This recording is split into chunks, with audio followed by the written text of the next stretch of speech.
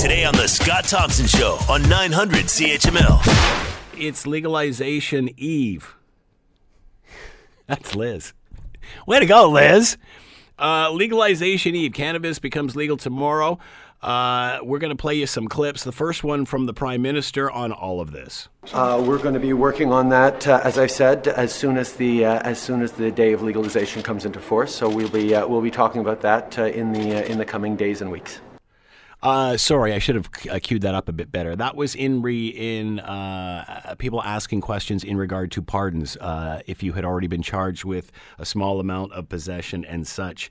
And obviously that is something that NDP leader Jagmeet Singh has also talked about. We should absolutely move ahead, and I think we should absolutely immediately delete the records for everyone that's been convicted of personal possession so they don't continue to be punished for something that's now legal.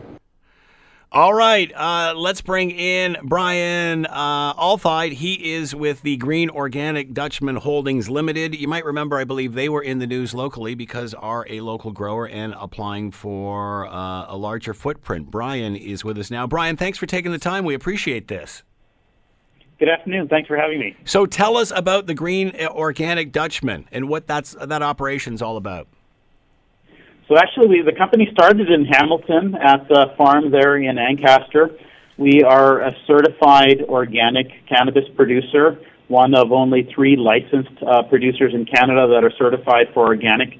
Means we're growing in real living soil. We don't use any synthetic fertilizers or chemical pesticides, so you have really clean, high-quality, premium product. We're building out our facility in Hamilton. We're also building another one just outside of Montreal. We've got very, very clear global expansion aspirations. We've acquired a company in Poland recently, which is industrial hemp-based CBD oils that is being sold across Europe, as well as have entered into purchased half of a company in Jamaica, focused on Latin America, and actually just started a joint venture in Mexico as well. So a Hamilton-based company or originated company that is expanding globally. And our goal is to be the largest organic cannabis brand globally, focused on both medical markets, where there is legal medical markets, and then in recreational markets as they open up. And Canada is the first G7 country to open up its recreational market tomorrow, which is super exciting. So this started out as a medical facility and then just grew from there? That's correct. I mean, really, you've only had, in terms of the legal LPs, or have only been medical to date. So, I mean, tomorrow with the opening of the adult use market, it's growing from there. In fact, I mean, in Canada, though, I mean, we're still building out our facilities. So the current facility we have in Hamilton has been used more just for R&D and for breeding to date. We'll have the construction completed at the end of this calendar year, and so we'll start cultivating in there, and we'll be launching in the medical markets across Canada starting in January, and then be expanding throughout 19. By the time we get to the end of 19, we'll have capacity of around 170,000 kilos. I remember talking to producers way back when the whole medical thing started, and I remember at that point saying and it wasn't yourself, it was one of the other ones saying, wow, you've got quite a great template in place now if this ever goes recreational. And at that point, this was way back when this was all in its infancy, I remember them saying, oh, no, we're not even considering that. We're like, ba ba ba ba ba ba ba. And then, of course, once the discussion moved to recreational, that's exactly what has happened. Did you realize when this was starting way back when that we would get to where we are today? I probably wasn't involved in the industry back then, so I joined in March. But I think, it makes so much sense to legalize the adult use market. The market already exists today. Deloitte's estimate of the market size is about $6.5 billion, going to grow to $8 to $9 billion with legalization.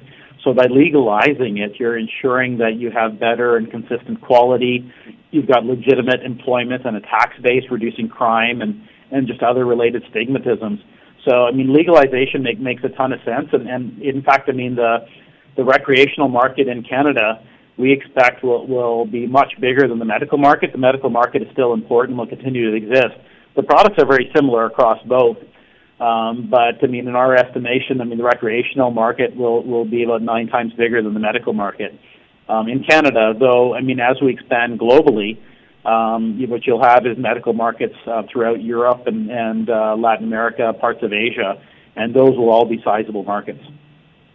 It's amazing how this is, for Canadians, a Canadian issue, but as business people and entrepreneurs, this is very much a worldwide, a global event for this industry. What are your thoughts on distribution in Ontario? But being a global company, does distribution really matter to you, since everybody's doing it differently, I guess? Distribution definitely matters. In fact, I mean, the changes in Ontario moving away from a government-run retail structure to private, we believe is actually a positive development.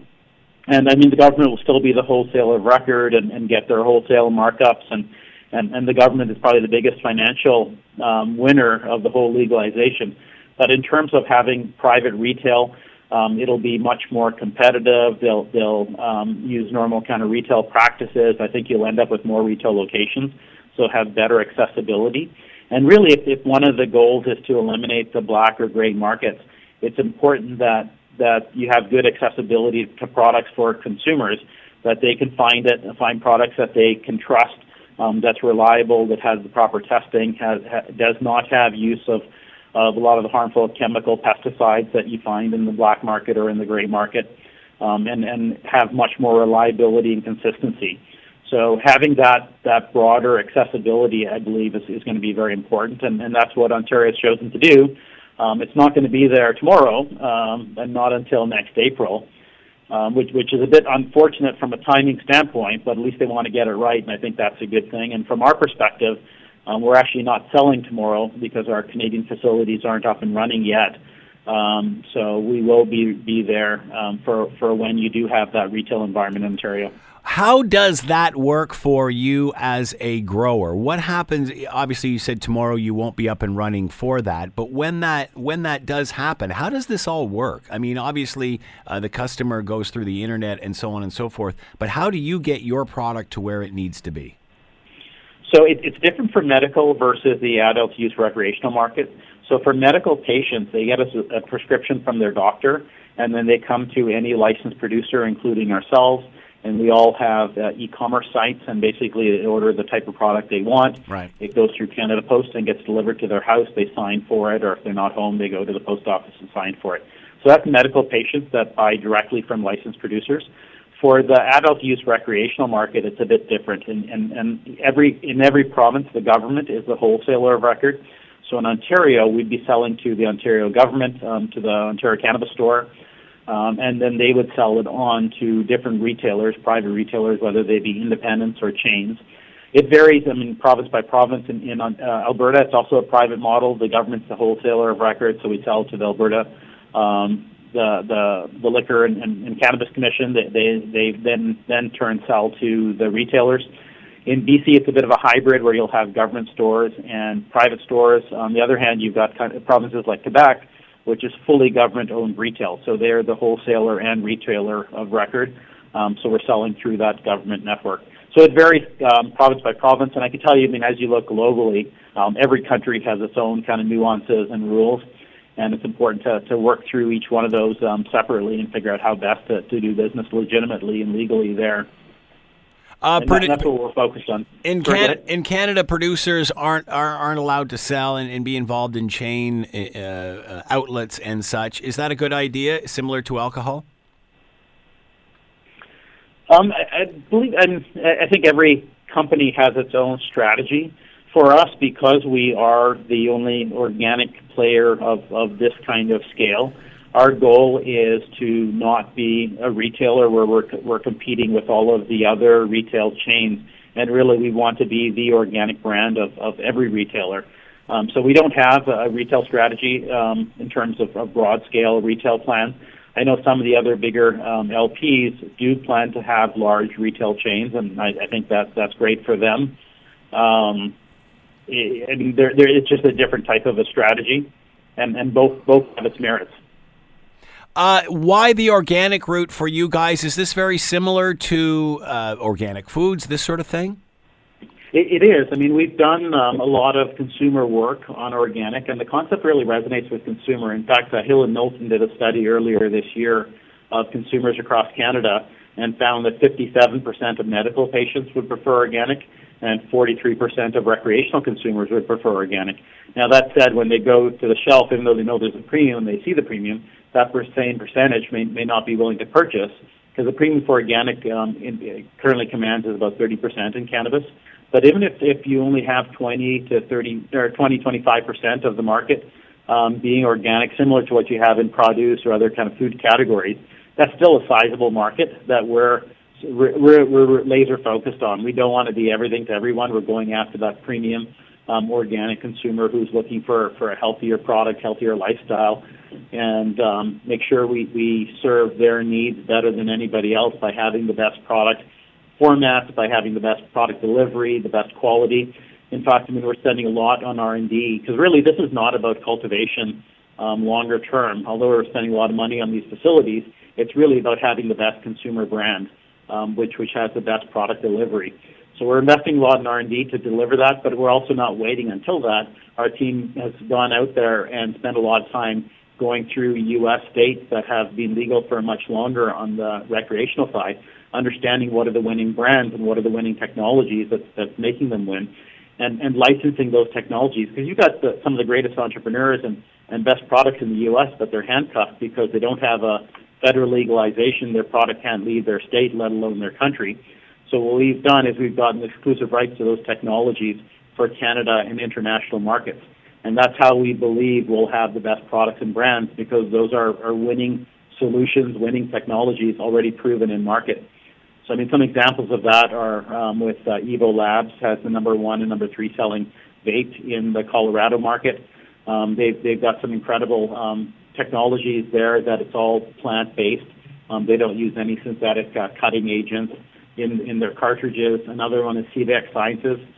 They've got some great skin creams, topical, CBD infused, or also THC products, which are great products that do very well. Or another one is with Stillwater. They sell some. They're in Colorado. They have teas and coffees that are infused with THC or CBD, but they have a product called Ripple, which is basically a sachet of water-soluble cannabinoids, whether it's THC or CBD or a combination of them. You rip it open, you can put it into any beverage, and it dissolves instantly. So all of a sudden, you can have a drink with THC that has a similar effect to alcohol, but it doesn't have any calories. There's no risk of hangover. It's easier on your body and your liver as it gets absorbed. So it's a big disruptor for beverage alcohol, and that's why you see companies like Constellation investing in Canopy. But there's another whole big market even beyond that, if you think on the CBD side, where you can have pre- or post-workout drinks, sports recovery drinks, vitamin waters, organic juices that aren't designed to get you high, but have a lot of medicinal benefits and a lot of other kind of properties like that, like similar to nutraceuticals, that can be a huge market by themselves. So we're focused on both sides of that with these technologies. It's amazing how expansive this product line could be. You're talking about things I don't think anybody even really thinks about. Everybody's thinking. No, they're all huge. You've got pharmaceutical kind of products. If you think about opioids, they're talking about marijuana now being an exit drug. Well, it used to be called a gateway drug, right? To nutraceuticals, to pet health care products for older pets, or even if you think about racehorses that suffer anxiety when being transported. To edibles, looking at even in the current gray market, you find lots of edibles and beverages. Beverages we put at the top of the pyramid in terms of the highest value added, just because of ease of consumption and the speed of consumption as well. If someone is smoking or vaping, you basically feel it within a minute or two, kind of instant gratification. But with edibles, it takes much longer. It can be an hour or two or even 3 hours before you start feeling it. With beverages, if you've got something that's truly water soluble, like the Stillwater technology that we've got the license rights for, it's got an onset within 15 minutes and an offset within a couple hours. So very quickly, it's similar to having a beer or a glass of wine, right? And so that is breakthrough. So in terms of market size that you mentioned, globally, I've heard estimates that the total market potential could be $500 billion, like $500 billion. That's a huge market potential. And Canada's in the lead here. With the legalization tomorrow, the first G7 country to do so for adult use, all of the biggest cannabis companies are Canadian. And that's what brought me to this industry, where never in my career have I seen an opportunity, at least in business, leaving aside kind of hockey or ice line or things like that, Right. where Canada's got a lead globally. And patriotic pride, we should be very proud of that. We're helping people. This really is, and I think you'll see a lot of stigmatisms falling away. This isn't about kind of the old stoner culture. It's about medicine, and it's about making people better, and even on the recreational side, healthier alternatives to other types of consumption, like beverage alcohol or tobacco. In the decades ahead, how will we look back at the date October 17th? How significant is it, or will it be? It'll be similar to the end of prohibition. Prohibition, yeah. On alcohol. It'll be very, very similar to that. What about insurance companies and things like that? It seems that they're, until there's more research and stuff, they're a little bit more reluctant to jump on board. What about that and other health agencies? Well, I think insurance companies will get on board. You see some now starting to cover it for employee benefits.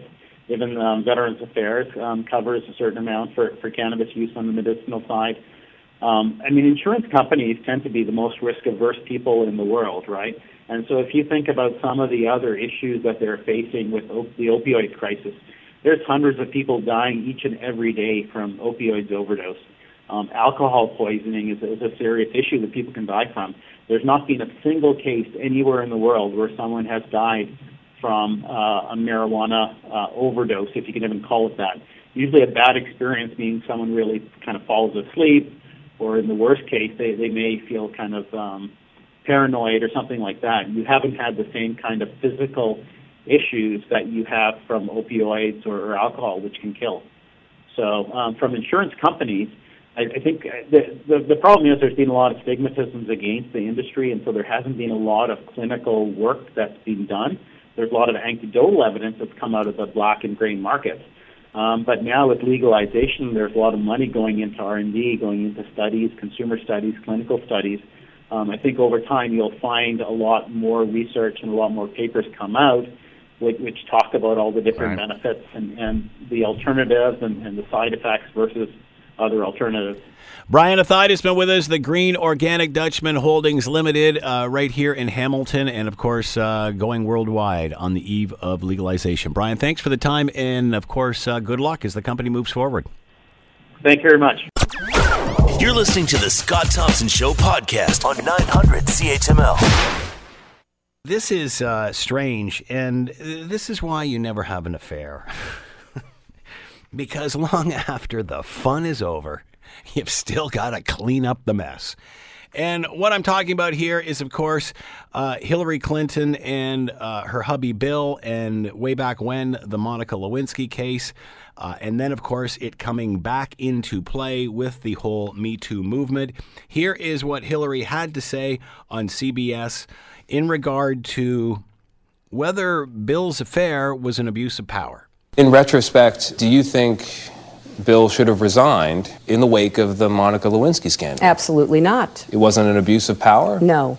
There are people who look at the incidents of the 90s and they say a president of the United States cannot have a consensual relationship with an intern. The power imbalance is too great. Who was an adult. But let me ask you this. Where's the investigation of the current incumbent? All right, and then that report, of course, originating with CNN. Let's bring in Alyssa Freeman, of course, Alyssa Freeman, PR, pop culture expert, and all that sort of stuff. She's with us now. Alyssa, how are you? Oh, I'm fine today, Scott. How are you? I'm doing very well.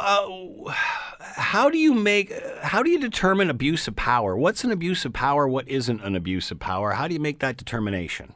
Well, in this case, it depends who your wife is.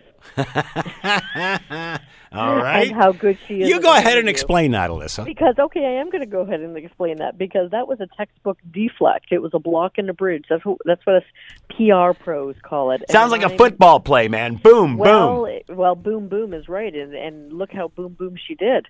So what happened here is that they interviewed her 60 Minutes. They asked Hillary Clinton the question, and she knew it was coming, and they had prepared her for it. So first of all, you media train your client. And I don't think Hillary Clinton is, I think that she would accept any sort of media training to make sure that she is on point and sharp in her questioning and her answering. So that is key. I always want to give CEOs or C-suite executives media training. They're like, I know, I already know how to talk to the media. Guess what? You don't. When those lights go on and that reporter sits in front of you and the toughest ones all work for 60 minutes, you better be prepared. So she was waiting for the question, and the question was, and who knows, they may even submitted those questions earlier to get her on. But the question was, do you think your husband should have been impeached? And when you want to definitively answer a question with the answer no, the phrase is absolutely not. And that's exactly what came out of her mouth. And then, so that's the block. The bridge was, he was exonerated. There was an investigation, yet we have a sitting president, and where are the investigations into all of his dalliances with other women that he has defiled, that he has talked down to, and there has been no investigation. So why don't we start concentrating on that? And then, as a reporter, you're like, okay, this is a dead horse, and I'm not going to beat it. Is the question still fair game?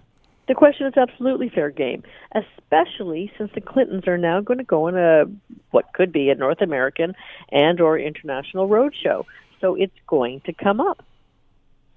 Do you think she would have been told this ahead of time that that they were going to go there, or do you think they blindsided her? No, absolutely not blindsided. Hillary Clinton is savvy enough and has faced down worse. So, when she had to do her Senate committee hearing, they were comparing her demeanor to Justice Brett Kavanaugh's. And, the comparisons were very, very markedly different. You have Justice Kavanaugh wailing away and Hillary Clinton looking at them stone-faced going, give me your next question. So she's fairly unflappable, Scott. You really have to dig up something absolutely dirty for her to lose her cool. So she's very good at that. She's obviously got a good team behind her that are telling her how to react, just as you're suggesting. That being said, are Americans buying that? Again, no one's going to deny everything she's saying about Bill Clinton, but does that get him off? Does that get Donald Trump? Does that get Bill Clinton off? Well, first of all, that ship has sailed, so nobody is going to go back. I mean, they could, I guess, but they just did. I mean, they're still every time they ask this question, they're going back. Not prosecute him again. I mean, he's now being tried in the court of public opinion. But let me ask you this, Alyssa: who cares about a prosecution, whether that happens or not?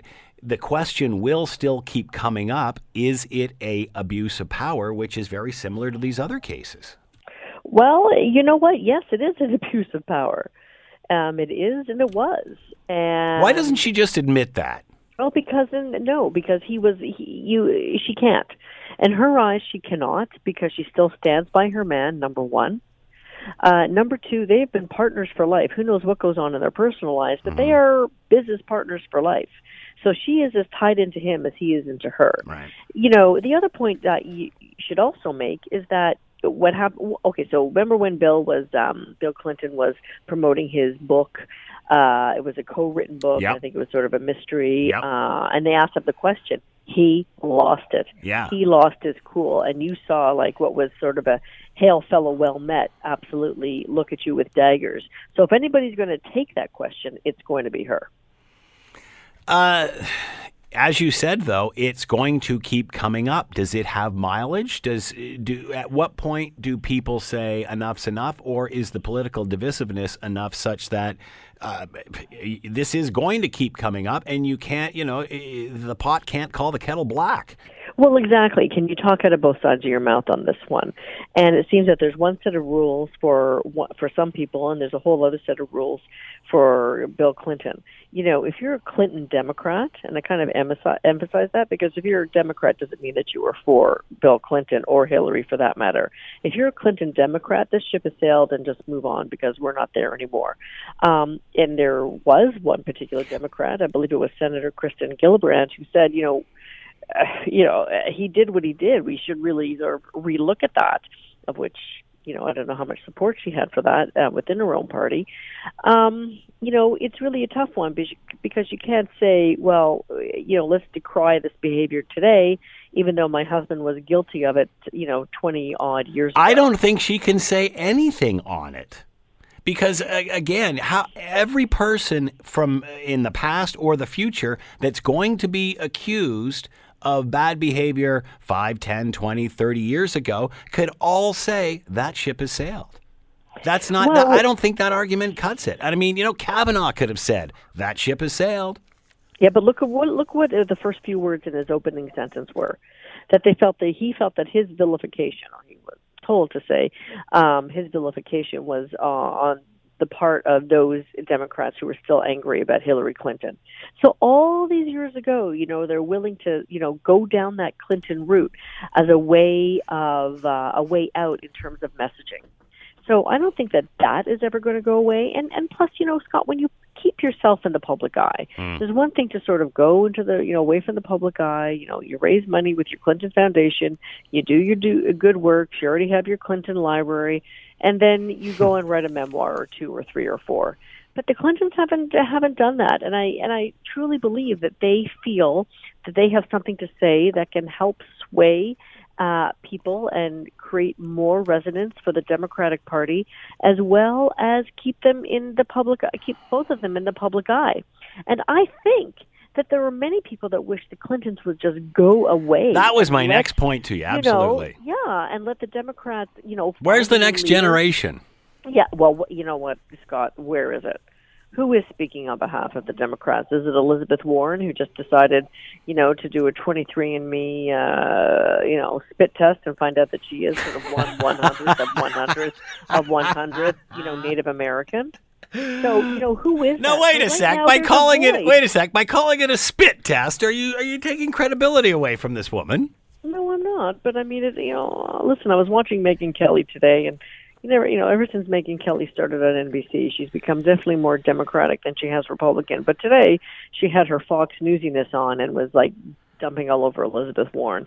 So, the point is, there is a void of voices. Who is the voice leading the Democratic Party? Is it Cory Booker? I don't know. Is it Elizabeth Warren? I don't know. Well, really, there isn't anybody. So, you know what? In this void of Democratic voices, who's going to set the tone and the narrative? The Clintons have decided they're going to do that. Yeah, because there's no one else in the room, apparently. Again, I'm looking at this headline here, and Hillary Clinton said that Bill's affair with an intern in her 20s wasn't an abuse of power. Let me ask you this question.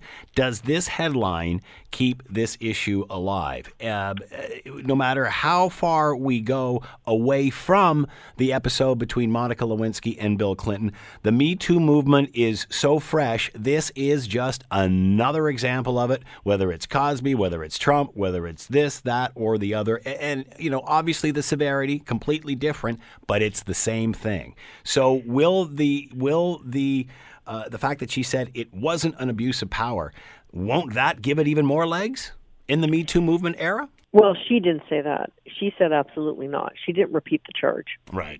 So that's which is another good PR move. Tactic. There you go. Oh, yes, it is. Oh, you're learning. I am. But, yes. You should be charging me for these. Yeah. Anyway, that's another. Yeah, Alyssa's like, click. Yeah. No, Alyssa's like getting an invoice ready. That's right. Yeah, there you go. First of all, she did not say that. The second point I want to make is that when I did the Google search on this to read up in the article, the first thing I see is, go to look for is what are the legs that this statement had. So I go into Google and I type in, Hillary Clinton and Bill, and 2 articles show up.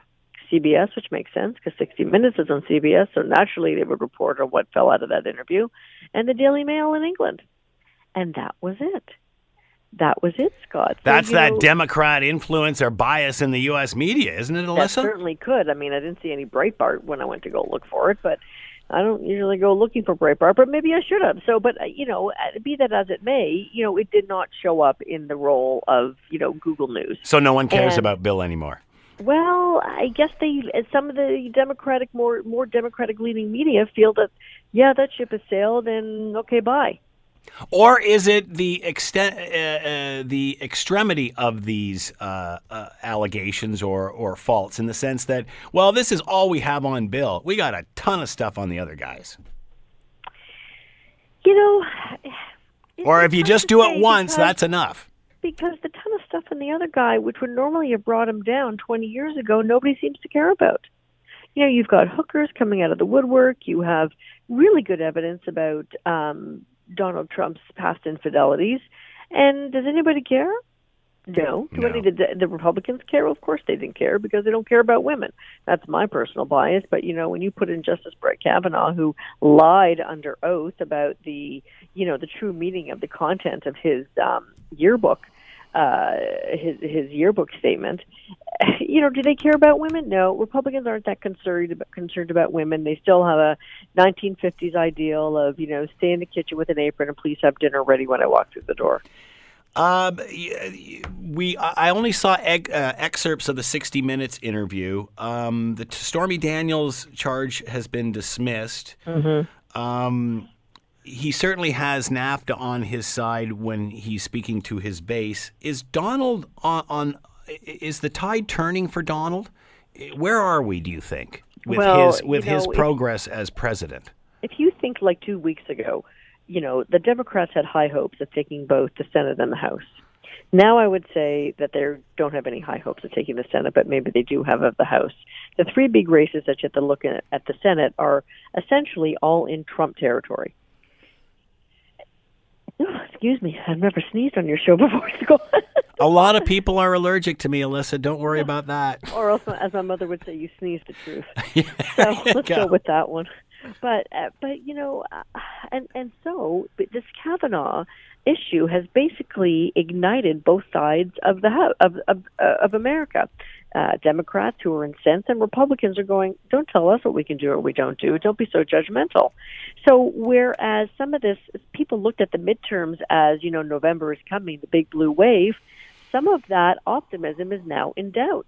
And if you notice, I have never seen an administration so adept at turning the channel in terms of the news cycle. It is amazing. It is amazing, isn't it? Like, you think last time we were talking about Kanye West, it's like it's impossible to keep up with this, and each one is like the first hill of a roller coaster. Well, so, for example, yes, Justice Brett Kavanaugh, let's get that off the front pages. Let's do something absolutely crazy. I know, let's invite Kanye West. Sure. Oh, okay. And so they invite Kanye West. And during that whole time, Trump has been doing campaign stop over campaign stop over campaign stop. Is the news going to cover those campaign stops? Of course they are.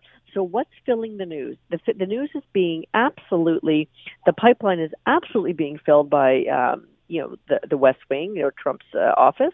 And the news media is covering it, and therefore, we're not that worried about Justice Kavanaugh anymore. We're looking at, Trump's antics during his latest rally. Have the Democrats fallen into the Donald Trump trap of distraction? It almost reminds me of, geese trying to pull a retriever into the water and getting him to swim around in circles till he drowns. Have the Democrats fallen for that, in the sense that they're spending so much time fighting the propaganda and rhetoric from Trump that they don't even have anybody in the wings that's being dusted off to take this guy on in the next election? Well, there is, but I think that what they've been doing, from what I see from my armchair, is that they've been really working grassroots and getting people, voter registration, and in getting, good people to run, and really working on the midterms on a very grassroots level, rather than worrying about sort of a national narrative. So, you're not going to win the House and the Senate by having a national narrative. You're probably going to win it by being very, very grassroots. And that's the big mistake that they made last time when Hillary was running. So that being said, there is no one cohesive voice, but it's interesting, because we get the Buffalo ads in, and, right. When they're talking about their Democratic opponents, Republicans are saying, this person called our president a bad name, this person doesn't respect the presidency, and if that's the type of opponent you want, well, then I don't think you do. You should vote for me. So they're really... Is Kanye West voicing that spot? No, but no. That was like him standing up and saying, we should not be making fun of the president this way, or presenting him this way. It's like he presents the way he does. You know what? He speaks for the base, I guess. Yeah. That being said, as the Democrats move forward into the next election, are we going to see like an old stalwart like a Biden or a Hillary or a Bernie Sanders, or is there going to be an up-and-comer there? Wow. Okay, so if it's an old stalwart, yes, it could be Biden. It could be Elizabeth Warren. some people are also floating the name Michael Avenatti, who is Stormy Daniels' lawyer. Man, doesn't that exempt him right there, no matter how good he is or great he is? He's Stormy Daniels' lawyer. Do we want him in there? Well, look what we have there now, Scott. So, that's no excuse. That's no excuse to give the next one a pass. Maybe that's what the Times are saying. However, I was watching Real Time with Bill Maher, and he was interviewing Steve Bannon. And he said, who's the one Democrat that scares you? And they said, Bernie was good, but he didn't have a fearlessness. He did not have that fearlessness. There's only one guy that really has that fearlessness, and that's Michael Avenatti. And whether he's seeding that into people's minds or, whether that's that's his MO of changing the channel, then who knows? But I told you, Mike. What about the situation with Senator Elizabeth Warren and the whole thing around the DNA testing? I mean, there he goes again off on a tangent. She did the spit test, as you put it. Is this, here's another thing. Oh, my goodness. If any other politician did it, they would be gone. Is this just another Teflon Don moment? It's just another Teflon Don moment. Alyssa Freeman has been with us, PR and pop culture expert principal at Alyssa Freeman PR. Alyssa, as always, thank you for the time. Much appreciated. And thank you, Scott. You're listening to the Scott Thompson Show podcast on 900 CHML. 2 MPPs are tabling bills that aim to end postal code discrimination when it comes to auto insurance. What does this mean? Will it affect rates? Let's bring in Peter Karageorges, Director of Consumer and Industry Relations, Insurance Bureau of Canada, and with us now. Peter, it's like you're almost becoming a regular on the show now. I know, Scott. I'm going to need my own nameplate and seat. That's it. You get your insurance advice here. All right, how do insurance companies arrive at the rates that we pay for car insurance? Quite simply, there are factors that are set out by the government regulator, which is the Financial Services Commission. They're an arm-length agency, and they, set various factors that insurance companies can use. So there's things along the lines of personal profile. So it's the type of vehicle you drive, your driving record, how much driving you do, also your age, where you live. And so where you live impacts rates as well, because as Fisco states on their website, auto insurance rates are generally higher in larger urban centers, and because of increase in vehicles on the road, chances of getting into an accident are higher, and also more vehicles are stolen, it says, in urban centers. And so it really is a data issue. And so insurance companies have to follow, because we're so heavily regulated, have to follow the parameters that are set out by the Financial Services Commission when they submit their rates. So and that centers around the issue that's being brought up by these MPPs rather. So yeah. Where you live obviously does play a factor in all of this.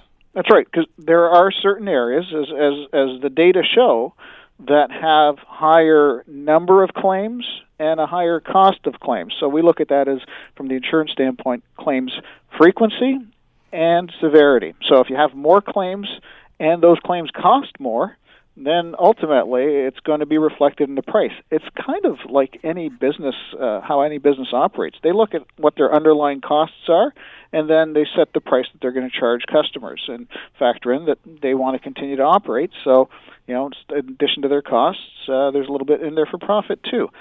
All businesses operate on that same threshold, as do insurance companies. So, and just to make a blanket statement, then usually the bigger cities, the bigger towns, where there's more cars on the road, where there's more drivers, where there's more activity, obviously there's a greater chance of accident. Therefore, those rates would be higher. That's correct. And so, is there any other factor other than a bigger city? Like, is there examples of this where, the rates are high in a smaller center? It really doesn't have anything to do with this, but for some reason the rates are higher in that area, or the accident rate is higher. Well, and again, what the underlying reasons are can be open for discussion. If we're talking about the specific situations that have been highlighted by these two MPPs in Northwest Toronto, which is Brampton or that area there, we look at industry data, and that is data that's collected by a body called the General Insurance Statistical Agency. It's a regulator-controlled organization, and that data is the same data the government uses. So when we look at that data and break it down for an area example, such as Brampton, which seems to be the hot spot here that these MPPs are focused on, you look at the average number of claims, and we see that claims are made 9% more often in Brampton than the rest of the GTA. And actually, are you sitting down for this, 22.9% more frequently than the rest of Ontario. Wow. And then when you factor so that's significant. That's significant. And then when you factor in the average claim size, or the payout amounts, they are 8.7% larger in Brampton than the rest of the GTA. And here again is the concerning point: is it's 26.3% larger claim sizes than anywhere else in Ontario. So you've got substantially more claims than the rest of the province, and those claims are costing more. So at the end of the day, the rates that people are paying are going to be reflecting those figures. So this is really, even to use the analogy, more cars, bigger city, more activity, it really does come down to claims. Whatever area makes the most claims or has the most cost in claims is going to pay more for insurance. It simply is the data, and that's what the data shows. And companies are obligated to use their data when they go and request rate adjustments. And the problem is with the current system, and I think part of what these MPPs are highlighting too, is a challenge that we see, because the current regulations that we have in place, they're stale, they're outdated. We need to modernize the regulations. So these MPPs have a point? They have a point in the sense that, we've got regulations on the books now that have been on the books for a long time. Ontarians deserve an auto insurance system that works for them and something that is modern, up to date, and requires changes in the regulations, and we encourage that. We support that. We've been saying that to MPPs for a while now. As an industry trade association, on behalf of our members, we've had meetings with MPPs from all political parties and highlighted for them that there are challenges in the system that need to be fixed. The last government, had a report commission that talks about fair benefits fairly delivered, and that report is still sitting on a shelf. And that report calls on making changes to the auto insurance system. Rather than just tinkering, we need to make some substantive changes. So hopefully this will lead the call for the new government now to make some positive changes for drivers. You used the example of Brampton where there's 22.9% more claims. What if you're a great driver in Brampton and you don't have any claims? Should you be penalized? Well, and this is the problem that exists right now, is that these regulations that exist really do not allow flexibility in the system. And by that I mean there are 55 territories that the province can get divided into. And so within those requirements, there are other stipulations that force insurers to perhaps create groupings, because we all pay in our premiums, and then from those premiums, the claims amounts are paid back out to those people who need to make a claim. And we get grouped based on, as you saw, as I mentioned here, where you live. So artificially, what happens with the current and the outdated system is insurance companies have to use territories that are coterminous, that have a certain number of policies within them. So by that, it perhaps can be a disadvantage at times. As well, we as an industry have been encouraging government to embrace some of the new technologies. We have usage-based insurance with telematics devices that exist in other jurisdictions and other places even around the world, where how good or how challenging a driver you are, well, I'll use that term again loosely, on the roads, will determine what you're paying based on those factors that device measures. Right now, we can only offer discounts. So if someone puts one of those in their vehicle, the only thing that really can do for them is offer them a discount, as opposed to create an insurance profile that really is indicative of how well that car is being driven. And my other point about those devices is, if you may have young drivers in the household, sometimes based on the data, young drivers are not, because of their lack of experience, are not paying the same. They're paying substantially more. Yeah. But if you have a youngster in a house that's a very safe driver, here's a great way to prove it, is if you have a device in the vehicle and it shows that car is being driven regardless of who's behind the wheel, if it's mom, dad, or the teenager, and it's being driven well, then the rates will reflect that if we fully use technology. We can't currently do that, and that's a shortcoming of the system as well. Peter Karageorges has been with us, Director of Consumer and Industry Relations, Insurance Bureau of Canada, talking about two MPPs tabling bills aiming to end postal code discrimination. Peter, thanks for the time and insight. Much appreciated. Always a pleasure. Thanks so much, Scott. The Scott Thompson Show, weekdays from noon to 3 on 900 CHML.